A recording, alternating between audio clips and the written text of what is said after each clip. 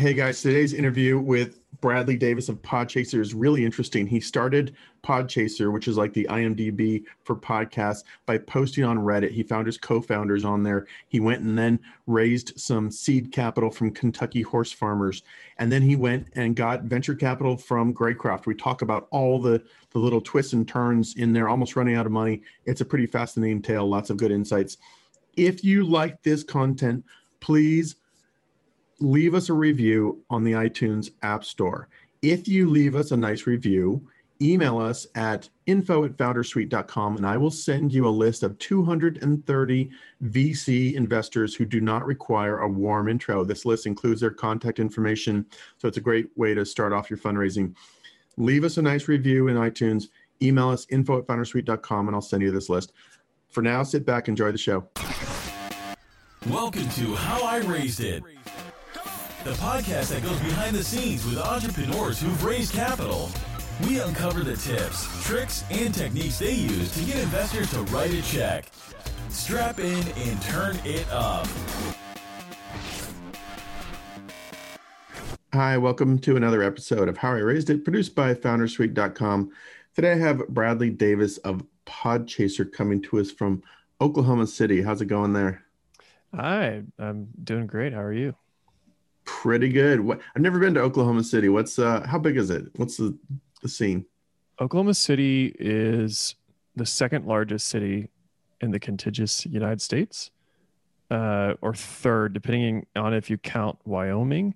So it's like Jacksonville, Florida, and then Oklahoma City in landmass, to be clear. So not in population. Juneau, Alaska, I believe is number one, but nobody really lives there. So it's a huge city, and it's got over 1 million people, and growing pretty quickly. Oh, interesting. Is that where you're from? No, I was born in Florida, but I grew up in Indiana. So I kind of identify as a Hoosier. And then I spent about 3 years in Louisville, Kentucky. And then I moved here just over 6 months ago. What brought you there? It's a great question. Many different things. So on the side, I do some real estate, so with Airbnb properties. And so I'm always interested in cities that I think have opportunity to grow a lot. Certainly with the size of OKC, that's the case here. The population growth here is double the national average, which is exciting. Oh. And then, I just think that I like a lot of the hustle that OKC has. The fact that they got the Thunder team and NBA team to Oklahoma is pretty impressive, and shows that the city is ambitious and kind of on the rise. So I've always tried to be in places to where I could have some impact, and some part of the journey in a growth, just like a startup. Like just being there as early as possible is exciting to me. While places like New York, San Francisco are wonderful places to be, I can't move the needle at all. Yes. So I was like, that's no fun. So I chose Oklahoma City. Interesting. Very interesting. I really don't know much about it. I feel kind of malinformed or uninformed. Yeah, it's a much cooler place than people think, for sure. Interesting. Cool. Good. All right. Well, we could talk about that, but let's get to what you guys do. What is Podchaser? Yeah. So Podchaser is the easiest way to describe it. It's like IMDb for podcasts. So we developed the industry's first credit system, meaning, on this interview, you are the host, I am the guest. So collecting that kind of data and giving the crowd the ability to source that data for us has been the goal. We also do ratings and reviews, and really the vision of Podchaser and what we're building towards, it's just being that information source for what you want for anything. So how popular is the podcast? How do you get a hold of the podcast? Is the podcast any good? Where's the podcast based? What language do they speak? Just any sort of metadata that you can imagine about a single podcast, we try to collect, or our crowd collects for us. And that really aids in search and discovery for the industry.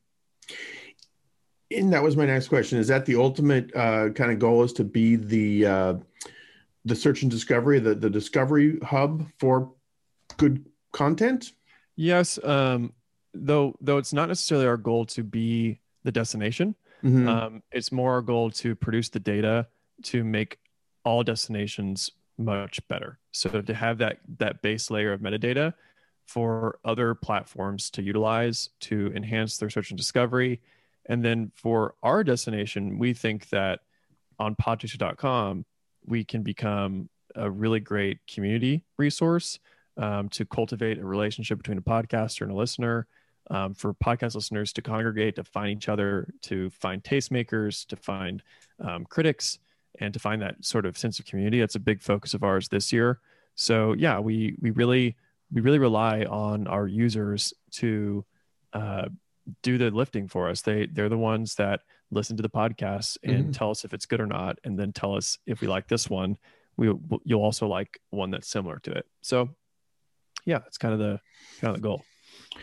So like listeners, is it better to spend their time adding metadata to your site or to be leaving reviews on iTunes or Spotify? Like, how do you kind of carve away that attention, so to speak? The utility for Podchaser is much more selfish from a listener perspective. So people use our platform to organize and to collate between podcasts, and then that helps aid their listening journey on Apple or Spotify or wherever else they want to be. We usually attract power users, just how you see them on IMDb or Letterboxd or Goodreads. You don't read a book on Goodreads. You use Goodreads to organize your thought process, your notes, your lists, and then buy the book. So yeah, as far as reviews goes, iTunes is a good place to leave a review. But the beauty of Podchaser is that if you're a podcaster, you can leave a review on Podchaser from any platform, any device, any operating system. It doesn't matter. So there's more people that can leave reviews, and then you can actually reply to reviews in Podchaser as well. So say you get a bad review and you want to say something about it, or you get a great review and you want to thank that person. We're the only platform that you can do that on as well. Oh, interesting. So a very selfish question here. With How I Raised It podcast, I feel like we find interesting people, we record some interesting content, we throw it out there into the universe, but we do almost nothing beyond that to promote or drive any engagement. What would you be your 3 tips or suggestions for podcasters like us who are sort of amateur hacks at this to either do a better job getting the word out or driving awareness or discovery? Anything? Number 1, production, by far. If you chop things up, add narrative, just clean up the audio, pass it to a editing house or production house. You can do that in an affordable manner too. You can pay an editor or somebody can master the audio for not that much money. That's a huge lift. Number 2 would be SEO. Using your episode titles, your show notes, the name of your podcast as keywords for Google searches. And then I'd also say to niche down as much as possible. I think that's smart that you guys are doing, specifically looking at funding as a kind of cross section of startups. The startup word is very busy, very competitive. So looking at specific facets of it is really smart. I probably have 100 more tips, but those are really the big ones. And a lot of people don't do any of those things. So I highly recommend doing those things. That's good. No, that's good. And for now, here's your chance to pitch us or the other podcasters in the audience. For podcasters, what's the value prop for Podchaser? Is there something we should be coming on and doing and engaging and paying you money or what? Yeah. So you should definitely be claiming your podcast and adding tags, adding categories to make it as easy as possible to find your show on Podchaser or through a Google search. We have a very strong SEO presence in podcasting. I also would say that adding credits to your show is huge. So like you guys had the CEO of Patreon. He did not have a credit like that. He should have a credit so that when people are searching for him and looking for his interviews, they find you. And then those credits show up in other platforms as well. Mm. So crediting people is easy. It's fast. And it's just a great way for people to find you. And yeah, just encouraging, why not encourage your listeners to leave you a review? Like if it's good, people want to leave good feedback.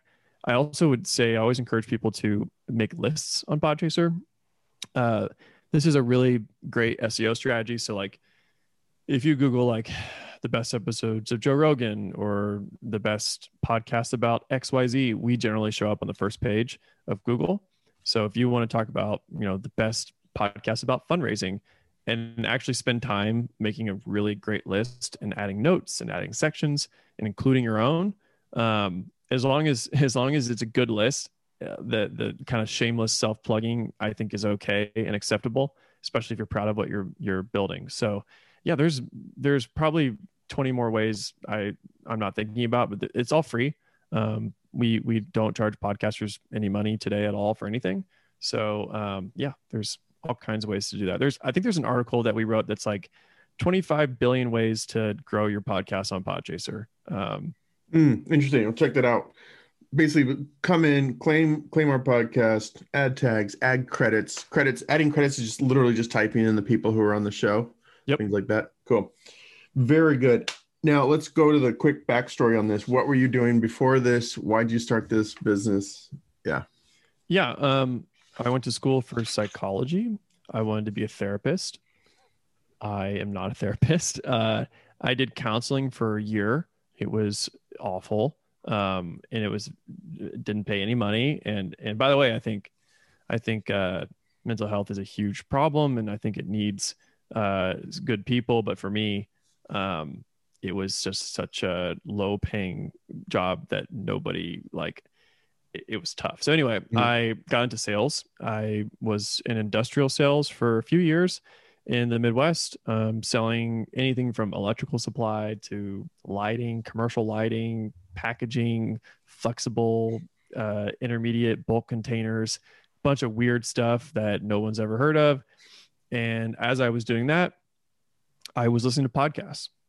So started really falling in love with podcasts. I think the ability to hear knowledge like right in your ear is, without any sort of like corporate PR filter, is great, especially if it's long form. So I fell in love with podcasting. I was looking on the internet for Podchaser, for a community to where I could like dig in more and find more shows and get feedback and find credits. And I couldn't find it. So I posted on Reddit, on the podcast subreddit, and I just asked the question like, hey, does this exist? If not, does anybody want to build it with me? And that's how I found my co-founder. He's in Melbourne, Australia. His name's Ben.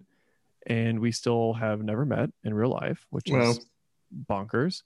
And kind of the rest is history. So it really all started from the classic, like, scratch your own itch sort of situation. I don't recommend Reddit as a co-founder sourcing tool. I think it's not probably the best way to do it, but I really had no network, no like ties to any sort of startup or any sort of developers. And so it worked for me. That's amazing. That's great. Very cool. And then, all right, so you met up with your co-founder, you guys hatched something, maybe advance the story to when it was time to go raise money. How'd you know it was time to go raise some money? Yeah, I think I'll spend a little time on like the tactical pieces behind sourcing founders. Yeah, sure. So there were like 15 people that were wanting to be founders from the Reddit post.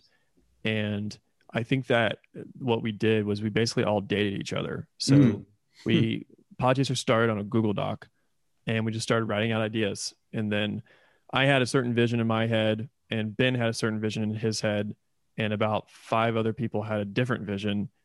And in my opinion, they were really bad. So we would look at how people would start highlighting sections of kind of this vision that I laid out. And I would read through the comments. I'm like, oh, this person has really bad ideas. So I think it was very important for us to not formalize anything for as long as possible. That way it was a loose dating sort of situation, because Ben and I are going to work together for probably 5 to 10 years. Like that's the marriage. Like it really is. And so it became very clear to me that Ben specifically and I had really similar visions and really similar outlooks. And then also I think the initial founding team, you want to find a group, whether it's two, we have 4. You want to find a group that can build the thing with no money. So that's a great it's a great litmus test, by the way, to say, hey, do you want to work on something for a year and get paid nothing and potentially never get paid anything at all? People who say yes to that are probably people that you want to work with. So after that, we just started bootstrapping Podchaser. I think that for us, we wanted to show traction. Yeah. We went viral a few times on Reddit. Reddit has done very well for me. In fact, they just mailed me a bunch of swag because they heard about our story, and they're like, "Hey, like, we love your story. Like, we love the support." So, by the way, they just doubled their valuation. They just raised like $250,000. So it's amazing. Anyway, how much of that is Wall Street bets? Right? I mean, that got them into the kind of zeitgeist of the internet, like that broke through. Like I think that definitely had to do with it. So we built out like a alpha. Another tactical thing, we made it very private, secretive, and like you had to get an invite key, and every time someone signed up, we'd email them 3 keys to invite their friends. That definitely worked. It didn't work forever, but it worked for the initial few thousand users. And then I was like, oh, shoot, like, I think this is a thing. I should learn more about what to do next. So I reached out to the former head of revenue at IMDb on LinkedIn. And by the way, I hate LinkedIn, but it provides a ton of value. So I messaged him and I was like, hey, and I hate myself for this. I was like, can I pick your brain? Which is such a cliche now. And he's like, sure. And he gets all kinds of inbound like this. And so I just started asking him questions like, how big is IMDb? How does IMDb make money? Can this happen in podcasting? Why has it not happened in podcasting yet? What do you think? And just asking him all the questions that I had. And I've always found it very useful to find somebody who's several steps ahead of you to make it to where I don't fall into a bunch of holes and make a bunch of silly mistakes. So he became an advisor to the company, gave him a little bit of equity, and I then started fundraising. So I was in Louisville, Kentucky. I don't think I knew what VC stood for at the time. And I didn't understand really the VC model at all. So started listening to podcasts and learning about it. And again, getting with founders who were several steps ahead of me, asking for their advice. The advice I got was, don't do a price round for as long as possible. So we ended up raising $500,000 with a safe note, mainly from Louisville Angels, which people would call a family and friends round. I think that phrase needs to be thrown in the trash because I don't have any family or friends that would write me a $25,000 check. Yeah, so they were angels, and I mean, literally, like one of our investors, one of his horses won the Derby, and I emailed him the day after. I'm like, congrats. So are you going to invest in Podchaser? That's great. He mailed me a check. So for me, it was just like my sales job. It was knocking on the door all day long and getting told no 99.99% of the time, especially because in Louisville, it's not a hotbed for podcast tech companies. It's much more focused on bourbon and equestrian things and healthcare. So was there an angel group in Louisville, or were you going on LinkedIn again to find these people? There's an angel group. I pitched them. They all said no. I basically, and this is something I think is important, and I wish cities did this better. I try to map the ecosystem in my head. So I tried to figure out, okay, if I talk to this person and they mentioned 5 people, how do I then get to those 5 people? And who are the what I call like super angels? Like if that person writes a check, everybody else writes a check. So I was cold emailing, cold calling. I met with basically the chamber And I'm like, hey, I'm this moron and I want to raise money. And they're like, oh, well, you should try Kickstarter.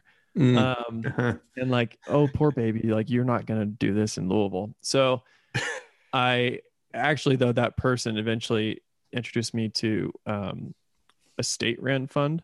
And they ended up putting some money in. And then they were the ones that I asked the question, like, who are the angels here? And they told me the angels, and I just started reaching out. I would say that cold outreach, I want to be careful here. Cold outreach did not work at all. However, cold outreach that resulted in warm introductions. All of my introductions came initially from cold outreach. That's how I got every single dollar for Podchaser. Connect the dots there. So you're cold reaching out to angels to develop a relationship. Yes. So I would reach out to, whether it's the Chamber of Commerce or whether it's to an angel or whether it's to an associate at a VC firm, whatever, developing a relationship with that person or persons, and then having them introduce you to the person that writes the check. That is to me, if I look at our cap table, I can draw a line between the very first person and literally every single person. They all came from introductions. Yeah. Maybe with the exception of $100,000, like maybe. So that's been eye-opening for me. Once you find the right person, they will then introduce you to 5 other angels who then know 5 VCs who know 5 other angels, and then it just goes. And then they're talking at a cocktail dinner about, podcasts, like, oh, Podchaser. And then I get a call and then we get another $100,000 or whatever into the round. So yeah. I think that cold outreach is a skill that's very, very important. But for fundraising, I would suggest using cold outreach as a means to develop relationships within an ecosystem to then ask for introductions. Because you got to get the conversation started somewhere, somehow. Yeah, you have to start somewhere. And for me, I did not go to Ivy League schools. I did not have a built-in network. My uncle is not the COO of Disney. So like I had to start from literally nothing. So that's my advice there. So yeah, we raised $500,000, and it gave us the ability to.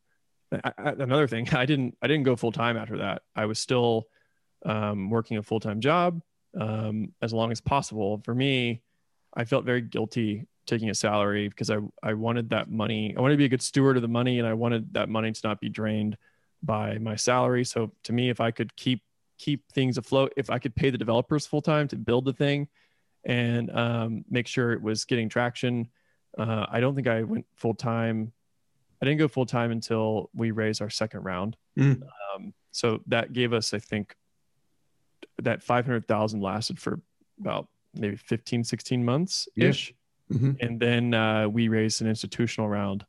And that round came to me. That was a cold inbound to me from Hyde Park. How much was this one? How much was that? That was 1.6 million. Okay. So that was our like pre-seed seed kind of round. That was the first time we had like a real fund into Podchaser. So with the Hyde Park, they reached out to you.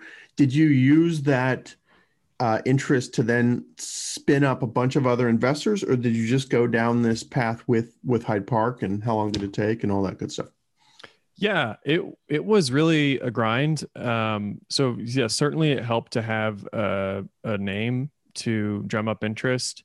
But even though we had like a quote lead, it's really a chicken and egg thing, because it took us a while to get the term sheet, and then we had to get a certain threshold of interest from other investors before anybody would pull the trigger. So like sometimes VCs will say you have to raise a minimum of X dollars before we put the money in. So we had to get that. We had to get up to that threshold before we could close. So it took a lot longer than I expected, just because we got like the golden goose, right? Like the term sheet from a VC. Just because that happened doesn't mean that it's all like easy from then on out. So it got to the point where between the 500,000 round and the like 1.6 to where we ran out of money, which is every CEO's nightmare. And I had to get a loan from one of our angel investors and my accountant uh, Oh, wow. to bridge payroll. Cause I felt so, that's probably the most depressed I've ever been in my life. I had all these developers and employees that took a risk on me and on Podchaser, and the idea of saying like, oh, by the way, you don't get a paycheck. I mean, these people have kids; they have Yeah. mouths to feed. That was awful. It's a very good motivator. So I got those loans, which was probably pretty stupid, and it closed. We got it together. We had one fund come in, and at the very very last minute, I got breakfast with him, and I basically told him like, you've got me. Like we need this, or we're not gonna be able to close this round. So Well, did he use that to get crazy good terms or anything? Because that is a lot of leverage on that investor's side, you know? yeah, and I think he was very ethical in that, somebody had already set terms. Okay. To be honest, everyone that invested in that round got a great deal. So I think he knew that, and yeah, we were able to put the round together and ended up with a great group that they all ended up putting more money into the previous round. But yeah, I think that a lot of lessons learned there. Start fundraising way earlier than you would imagine, and also don't fundraise when your runway's running low. Fundraise when you're doing well. Yeah. Fundraise when you're killing it, and like that's really the position you want to be in, because otherwise, I mean, this is a business. Like VCs are like, oh, they've got 3 months of runway, they have no other term sheets.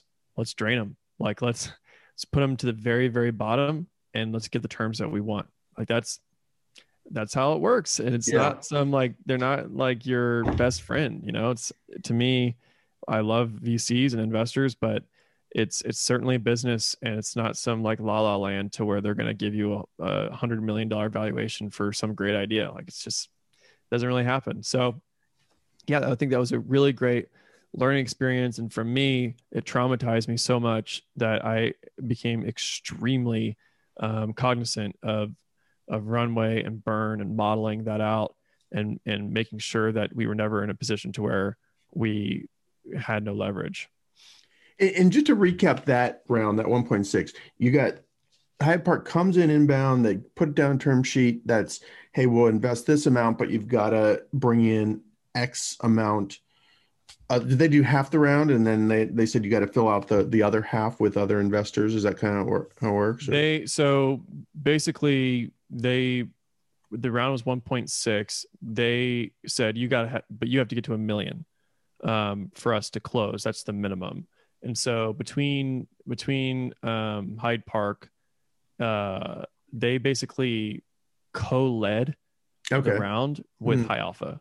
So it was kind of a co-lead, because to be honest, like we were a risky investment, and we were not necessarily in the wheelhouse of these funds that are much more focused on like pure B2B SaaS. We're more of a consumer play. And so I think they de-risked themselves a bit by co-leading the round with another fund.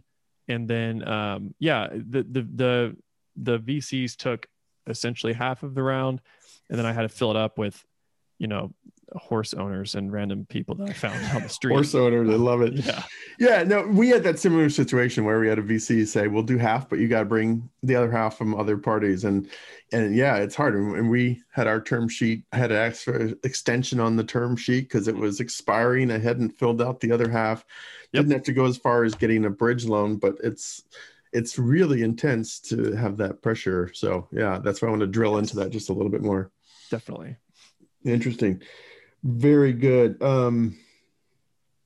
So let's keep going then. So now you've lived through that. You survived, much more cognizant of runway and burn rate. So now, when do you start thinking about the most recent round and tell the story of putting that together? Yeah. So basically, things started working. Like we started being able to make crucial hires. Like our development team was definitely under resourced. So we were able to really staff up, keep building Podchaser, kept building momentum. And, we were in a board meeting and they're like, "Oh, you're doing great. Like, are you going to put a round together? Like, we'll back you. Like, let's do this." And so I was like, okay, well, we had not even burned half our money at the time, but it was clear, like, especially with podcasting, like the timing was so important, I think, because the space is very hot.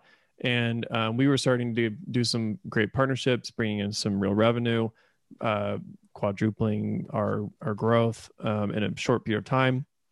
So I was on the phone with one of our angel investors and I'm like, "Hey, I think things are going well. Like, what do you think about fundraising?" And he's like, "Have you talked to Greycroft?"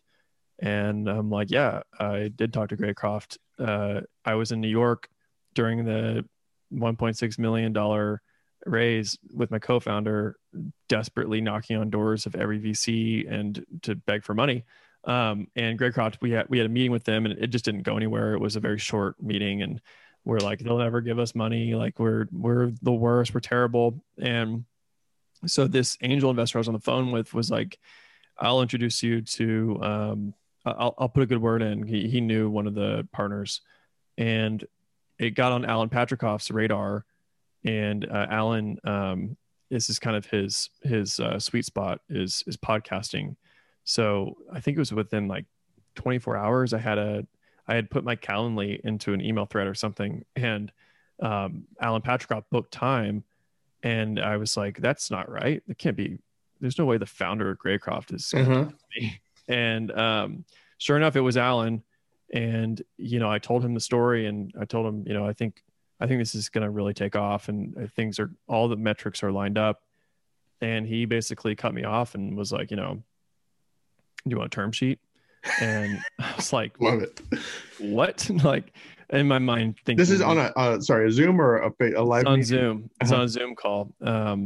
I was just thinking, like, this is crazy. Like, this is a joke. Or I'm like, he's just saying that. And so I was like, it's like, "Alan, well, yes, I would love a term sheet from Greycroft. I respect the fund a lot. They've made some really great investments into the space. They're really the best investor in the world for Podchaser." So no pitch deck, no materials. We closed a $4 million round in 40 days. Wow. Yeah. Crazy. The polar opposite of the story, the previous race, just the polar opposite.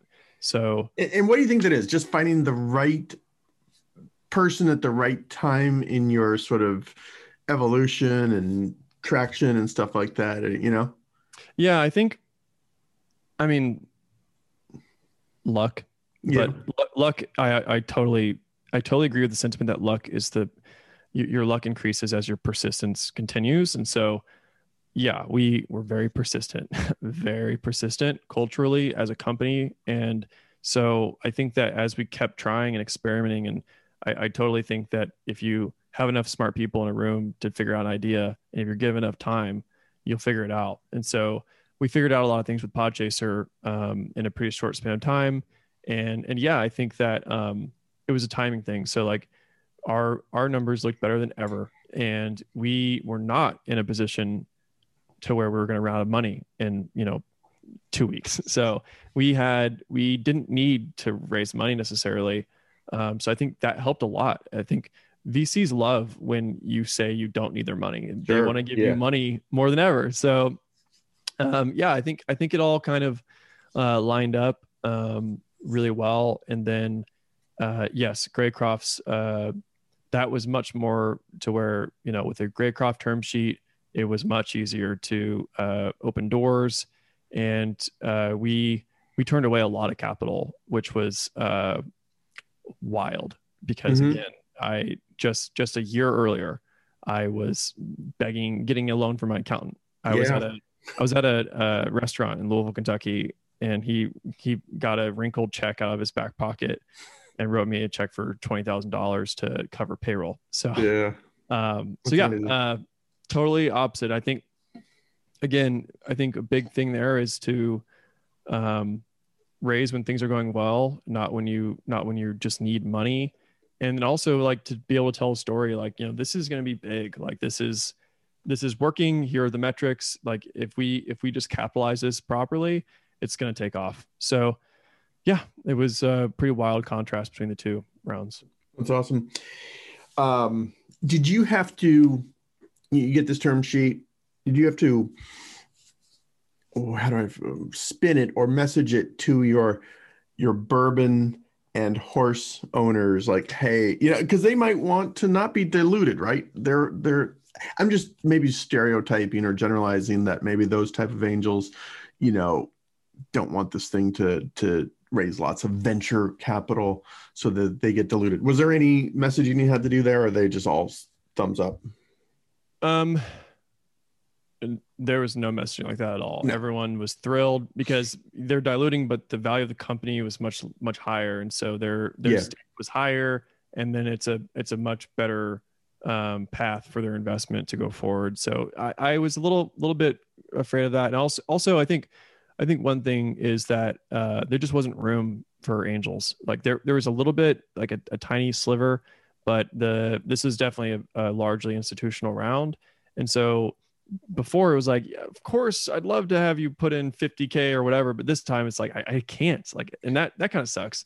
So I think there was a little bit of that to where I had to get ahead of that a little bit to talk to the angels and say like, listen, like I know you've invested in both of our rounds, but on this one, like I just can't do anything for you. So there was a little bit of communication there, but for the most part, I think they were all thrilled to death to kind of stay on the ride with a name like Greycroft. Yeah, that's killer. And then another sort of tangent, but once you get the term sheet from Greycroft, you know, did you do some cold outreach to other investors to fill out that round, or did Greycroft make a lot of intros, or, you know, was there any insights on just filling out the round once you get a term sheet? I think what helped us was that on the previous round, we had 3 funds in it. And then because, you know, when a fund writes a check, they're expecting to write subsequent checks, and they allocate a certain amount of capital towards that. So really just with internal money, we were fine. Okay, cool. But yes, then it was more of a matter of you know, we have this covered, but who can we add to the table that's going to really help here? And so yes, Greycroft definitely helped a lot, introduce us to some great funds and some great people who contributed to the fund. And it was my job to keep existing investors happy, give them a proper allocation, but probably not as much as they wanted, and also to get more people involved, because my entire goal is to put the right people in the right place to make Podchaser successful. And so that meant for this round to add some people, some awesome people around the table. Do you want to name drop anyone, or yeah, I think it's all public. So Advanced Capital, Powerhouse Capital, Lightshed Ventures. We're kind of the new money into the round. Cool. Yeah. Excellent. Well, I won't keep you too long. You've got a business to run. Any other just tips or tactics, or, as I always ask, advice you would give your younger self if you were doing this all over again? I think I always say I wish I would have met me today 5 years ago. So with that said, I think tapping founders is a great way to get to investors as well. I should have mentioned that. I think generally, especially a founder that's well liked, if they're telling their investor, hey, this person's going to be great, they'll listen. So I think that's one piece of advice that it was helpful for me, is always just talking to as many people as possible. I honestly kind of hate like networking, and like I hate that game.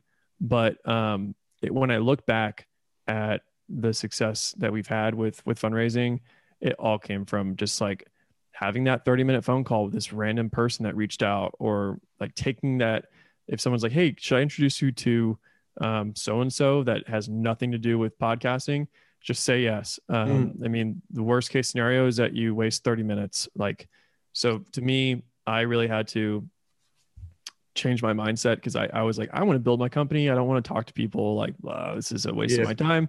But I was completely wrong. Like I think that if I were to like fill up my day with 15-minute phone calls with all of my investors and all of my partners and just did that all day, like maybe we would have raised $10 million. I don't know. Like it's just, it unlocks all these paths that you can't possibly all keep in your head, because you're unlocking other people's networks, and then just keeping top of mind is how you get mentioned at the cocktail party with a billionaire. Like that's just how it works. So yeah.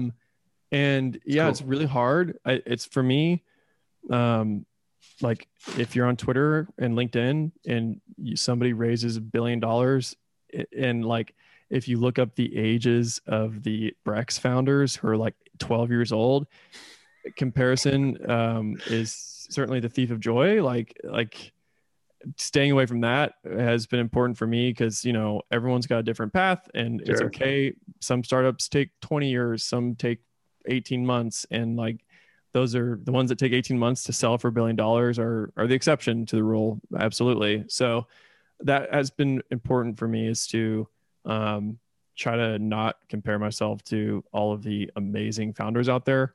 And to try to have more of to change my mindset to like, instead of saying, well, how did they do that? Like, that's not fair, to like, well, if they could do that, I could do that. Sure. So yeah, I'm sure, I don't know, that's off the top of my head, random things that I've kind of thought of. Don't run out of money. That's good advice. Don't run out of money. It's simple advice, but pretty important. And, you know, understanding your runway and burn rate, really critical. Definitely. So you don't have to take that loan from your accountant. Yes, absolutely. Absolutely. Awesome. Well, if people want to learn more, podchaser.com, right? Yep. And anything you want to promote or plug while we have you here? Go to podchaser.com and make an account. It's free. Follow me. My username is B, just the letter B. And you can follow us on Twitter at Podchaser. We have a very bizarre, but I think a pretty good Twitter if you're interested in podcasting. Okay. So definitely check that out, and connect with me on LinkedIn for networking opportunities. You said that so sincerely. Yeah. No, it's good. Yeah. LinkedIn. Unless you're trying to sell me staffing solutions, please don't connect with me. LinkedIn. I could have a whole conversation about LinkedIn. We're on it a lot, but it is noisy for sure. It's awful, but it's very powerful. But the content, the way that content works on LinkedIn is so anti-human. It's like this horrible, robotic, like manipulative, awful algorithm. But just connecting with people and seeing what they've done and who they're connected to, super powerful. Yeah. We do a lot of content on there, and we figured out some of the little algorithms. So it's actually been pretty effective for us. Whereas other channels like Twitter, I can't seem to get anything going on. So Twitter stuff. But anyway, thank you, Bradley. This is awesome. So much good stuff here. I can't wait to. I'm going to get to be totally blunt. I'm probably going to get my my intern getting on there, claiming our name, tagging us, adding all the credits and stuff like that. It probably won't be me, but we're going to definitely get on there and claim our space on Podchaser. So great. Let me know if you need anything. Awesome. Thank you so much. We'll catch you after your next round. Appreciate it. All right. Thanks. Bye. Over and out.